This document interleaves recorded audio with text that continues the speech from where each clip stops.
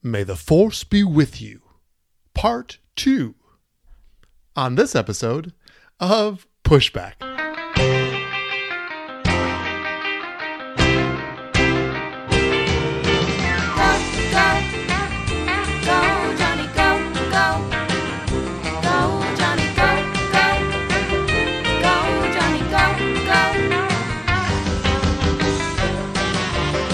If you're concerned about the direction our culture is heading, then maybe it's time to push back. Welcome everyone to another episode of Pushback. I'm Dr. Jonny, and I won't be attempting a Darth Vader voice for this whole episode, but it is once again entitled May the Force be with you. And we're not talking about the Star Wars Force. We're talking about a Wilburforce, which is even more important to the times in which we live. I'm a very fired up podcaster, and hopefully you'll hear the passion in my voice and the emotion in what I'll be speaking about today, because this is so important. Now, some things you just can't make up. Today is actually Star Wars Day. I don't know if you are familiar with May the 4th. It's May the 4th be with you, which has made this Star Wars Day. And so I'm actually recording this on May 4th. I know it'll be released on May 5th. Cinco de Mayo, which has nothing to do with the podcast today. But in honor of Star Wars Day and the fact that I'm recording it today, I actually am wearing my Millennium Falcon t-shirt. If you're watching on YouTube, you could see it. So I've gone full script on this for the Star Wars theme anyway. I am so passionate, as you know, about cultural issues.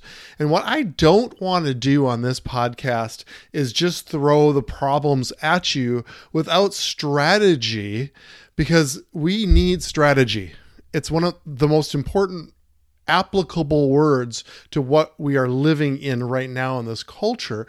If we're concerned about the direction our culture is heading, then maybe it's time to push back.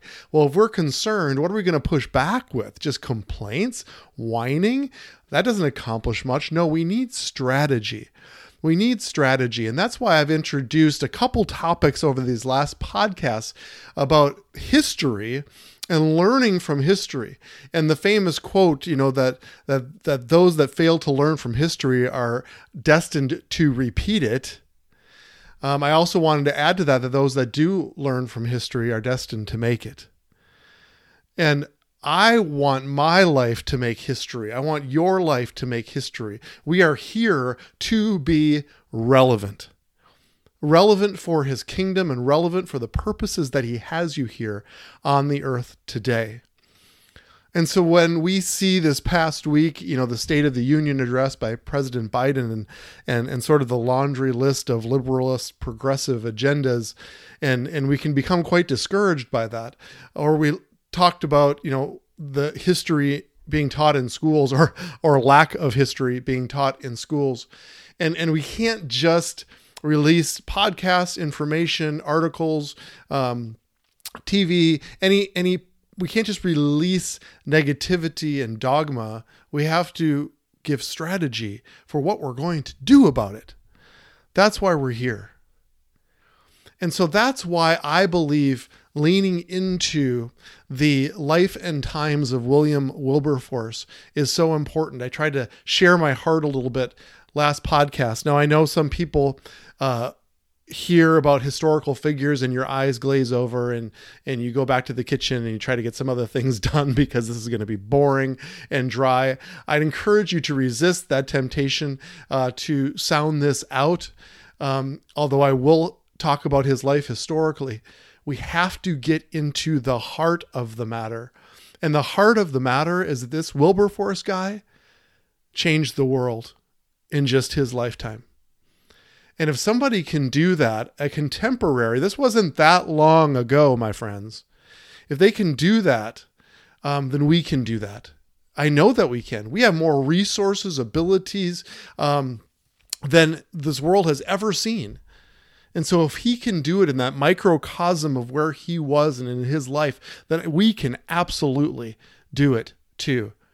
There's always that famous question, if you could have dinner with one famous historical figure, who would it be? And most of us would answer Jesus, and that would be my answer too. That would be pretty amazing. But let's take Jesus out of the equation. Let's say he's not an option to your question, to that question. Who would you pick? A lot of people pick Abraham Lincoln or George Washington or somebody along those lines. William Wilburforce would be on my short list. He's a man that transformed history in such a brief period of time and brought about the abolition, the end of slave trade in all of England. Let me just read you a little bit. I told you last month I read this article that I thought was just excellent. That was entitled, "The World Needs More Wilberforces." I've also just read his biography, and so many of the quotes today are going to be straight out of his book that was written about him and quotes from him. But William Wilberforce has been called the greatest reformer in history. It said about him, not one nation, but the whole human family participated in the benefit he conferred on fellow men. Said Napoleon would arrive in pomp and power, a man who knew the height of earthly ambition, yet as one tormented by bloodshed and the opposition of war. Wilberforce would come home to the bosom of his happy and delighted family, able to lie down in peace, because he had preserved so many millions of his fellow creatures. The 50-year period preceding the start of the Victorian era is known as the Age of Wilberforce. I wonder how many people even know about this man. Maybe you'd get it right on a multiple choice question, but what was the story of this man? What happened in his life? Well, how was he set up to accomplish what the Lord called him to accomplish in such a short period of time? I mentioned before that there's this eerie similarity between what he was facing in the African slave trade and what we're facing today in regards to human life and abortion. It's eerie. And so let me just read a quote that I took right out of the book, and I'm going to not lie to you, it made me cry when I read it. It's going to make me cry now, apparently. When they were talking about William Wilberforce and what he accomplished, it said, "A measure which will diffuse happiness among millions now in existence, and for which his memory will be blessed by millions yet unborn." Whoa. My friends, the more things change, the more they stay the same. This world is looking for anyone who will stand up for the millions yet unborn. That's what this is all about. That's what drives my heart. That's what is a passion within me, and it's burning. And it's no coincidence, I believe, that the Lord put William Wilberforce in my story, in my life, because I believe that he had strategy. It was strategy from on high. Let's make no mistake about it. It was strategy on high that set this man up for the right time in the right place, for the right changes that this world needed. The themes in his life are the themes of this podcast, cultural reformation. And that's why I believe I'm drawn to him and have such passion for his life. So what about William Wilberforce? He was a very small man, like physically very small. He was a very demure little man in stature. But they said he would fill up a room with the way that he spoke and with his personality. And so even though he was small in stature, he was large in the Lord's eyes, and large, obviously, what I just read, in the realms of history of mankind. He was a hero of humanity. But his story started with personal reformation. And so please hear this. If you hear nothing else from this podcast, please hear this one point. In order to reform, you need to be reformed. In order to reform, you need to be reformed. He was a reformationalist. And this transformation redirected the course of his life, it said in his biography. And that he would not have been the reformer without it.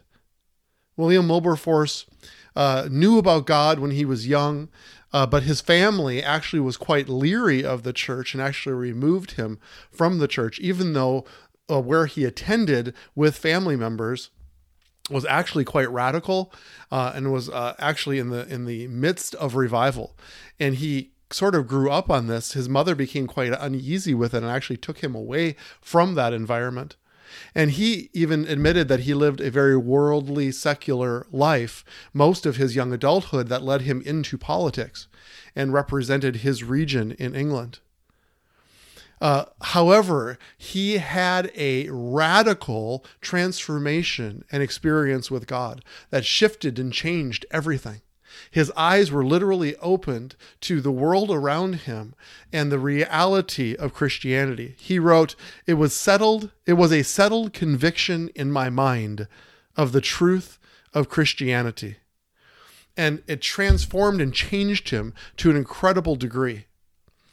And he talked about personal devotion and reflection that would carry him and the times that he spent with the Lord. And he said if he didn't have those times, that the pressures of life would claim and carry his heart.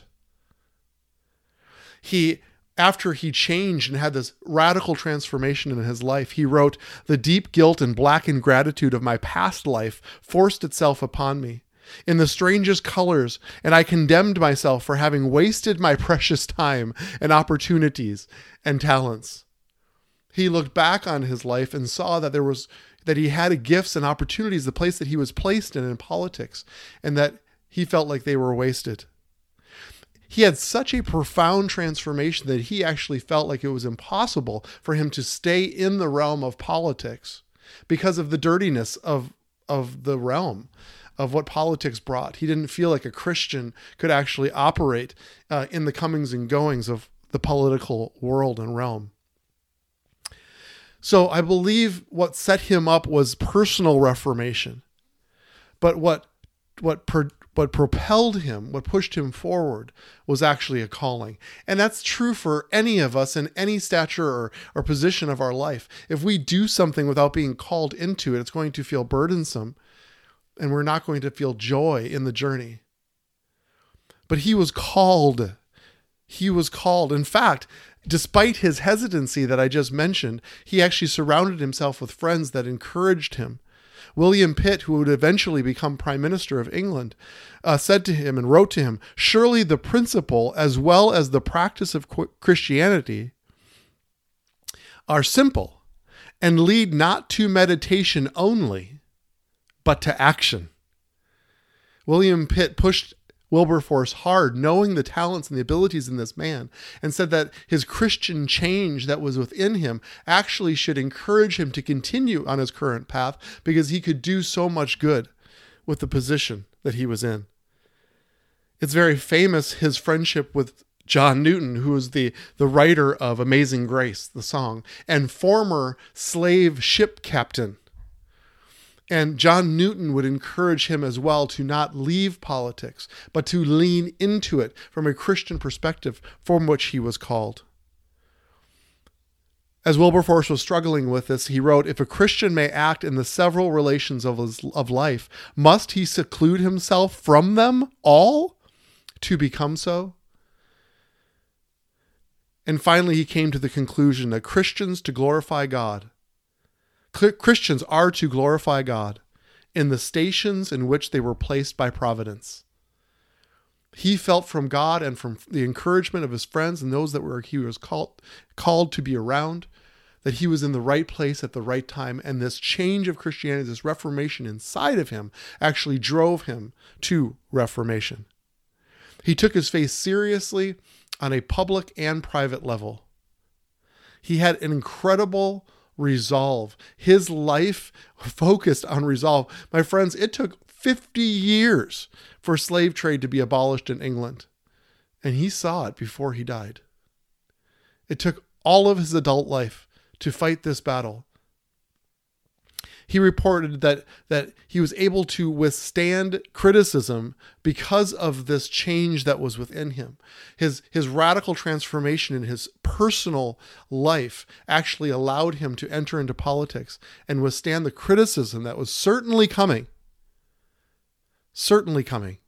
He wrote, "Next to impossible to face criticism when it is our duty to do so, unless we diligently cultivate the habit of judgment and feeling by which we shall alone be able to withstand when duty requires." See, when we enter into a calling, and a calling as strong and as important as the slave trade or abortion, my friends, there are dark forces at play. I can tell you, even in my own experience, since the Lord has called me to this place of human life and abortion, that I'm just going to be raw and transparent with you, my listener, that I've felt heaviness in my life. I'm trying to distinguish whether it's the call of God or whether it's some oppression. And I know that some of even the anxiety and pressure that I feel in my life, God doesn't speak to me that way. And so I know that there are some forces. I'm going to ask you to pray for me if you're listening to this too, because I have resolve. I've learned from William Wilburforce that you have to have resolve, and I can stand against the criticism, and I do feel called because of the emotion that I feel, and the Lord is wooing me into a hard place. It's a political space, it's a cultural space, it's a societal place. He's calling me, and it's dark. It's a dark place.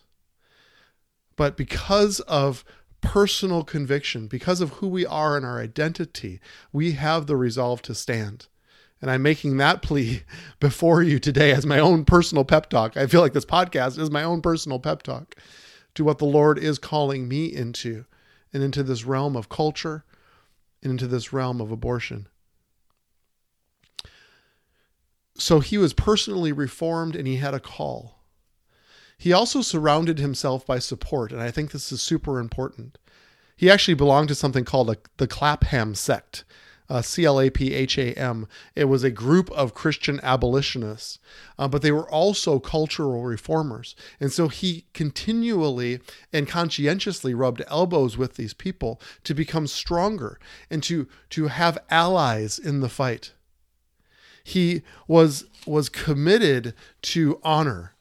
And those of you who have been listening to my podcast know that honor is such a high level attribute that I care about so strongly. They wrote in his book about Wilberforce, "The first impulse of many would-be reformers is to focus on points of disagreement. Wilberforce strove to find common ground and build consensus whenever he could. He did not always succeed, but his willingness to try to make him many friends when others would only have made enemies." It's so important. Honor is the key. And finding those places of common ground is the key to forming relationships that spur you on and to strengthen you and give you that support and that safety net when you need it. It's so critical. And in my time remaining, I just want to talk about Wilberforce personally, because I think this is a critical aspect of Reformation in our world today. If this is something that is wooing you or stirring your heart, then this is important. He was likable. He was very likable. He had such extreme character, but he also had charisma. And apparently he was hilarious. Even the debates on the floor, he would have all of Parliament laughing. They said at times people falling off their chairs, they were laughing so hard. And then he would turn around and he would hit them in the heart with the truth and the point of his message. It's so important. He was a social butterfly. He would frequently have people over to his home. And they said his home was simple because he gave away so much money. His home was simple, but they always loved going there because they felt like they were the most important people in his world. As he talked to them and discussed with them and looked them in the eye. He was quoted as being winsome and charismatic. You know, you can say what you want about our current president, but one thing they've always said about Joe Biden is that he's likable. The people that know him, the people around Capitol Hill, they actually like him. And that actually gives you political clout. It gives you influence. And it's something that I believe helped him win the presidency, is that he is a likable man. Interestingly about William Wilburforce is he actually studied speaking. He actually studied the art of how to communicate with people effectively. And I think that's important for all of us. As we want to inject ourselves into influence, we need to learn how to treat people, how to converse with people. I'm not a big fan of flattery or manipulation, but there is a way to engage people into their hearts and truly care about them, and they know it when you do it. He was a man who operated in extreme humility. There was countless examples in the book that I read about him where he deferred to others. And even when it came down to strategy, he had some health issues and he couldn't always make it to the floor of the parliament. And he would willingly defer to people because it was about the cause, not the glory. See, if God calls you, it's about him and it's about his glory. And we are to never share in his glory. He does not like that. And so when he calls you with a cause, it's his cause. And you are his ambassador. You are his representative. You represent him here on this earth. You are not him, and you are not to share in his glory. And it's about promoting the cause. And William Wilberforce was masterful at living with an open hand. And even though he literally gave his all, his life to this cause, he would so quickly be willing to give it to someone else if it meant promoting the cause.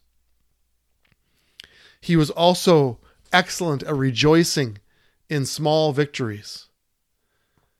There were times when he was so discouraged that he would bring these bills before Parliament and they would be dismissed outright and they would be voted down early on without barely even a discussion. And he would be reminded by John Newton and others that it was never even voted on before. The fact that it actually went to Parliament and was voted on was a small victory. And we, my friends, need to keep our eye on the small victories. I am preaching to myself on this one. When you are called to something great, when you are called to something important as an issue like abortion, you need to have patience. It is not my strong suit. I am telling you, as a testimony, the Lord's working on me. But we need to have patience. John Newton actually reminded him. It said John Newton wisely reminded Wilberforce that he had already accomplished a great deal, something often lost on those who strive for great things, only to find that their progress is incremental at best. Oh, it's important for me to hear that. It's incremental at best.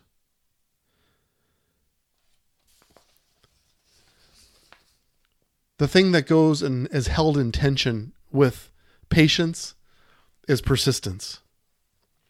And Wilberforce perhaps was one of the greatest human examples of persistence that I have ever read about. Now, I'm much better at persistence than I am at patience. In fact, my family knows I'm kind of a bulldog. I don't give up easily. I'm not easily defeated at what's in front of me. And I think that will serve me well as long as I hold that intention with patience. But I'm going to talk about the persistence of this man, and I'm going to get into some detailed strategy to help us move forward with injecting ourselves in influence into this world. And maybe even more specifically in this issue of life and abortion.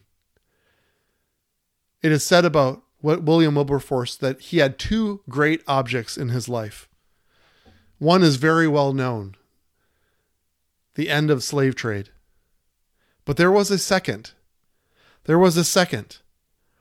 And we will read about next podcast that the second was actually the key to the first. I won't tell you what it is. I'll just salt you with that. The second was the key to the first. And his persistence and his drive was legendary. So let me end with this one quote from William Wilberforce himself. He said, "It costs you something." Talking about a cause, any causes that's important to you. It costs you something and exposes you to many impertinences from which you would gladly be exempted. But if, upon the whole, you are thereby instrumental in promoting the cause of God and the public good, you will have no reason for regret. I leave you with that quote to inspire you and to encourage you. Great things come at a cost, and we are called to be great here on this earth. What are you willing to pay? What price are you willing to pay to inject yourself into the influence of this world? I leave you with that, my friends, and look forward to continued discussions on this topic and many more as we go together to set and shape the culture.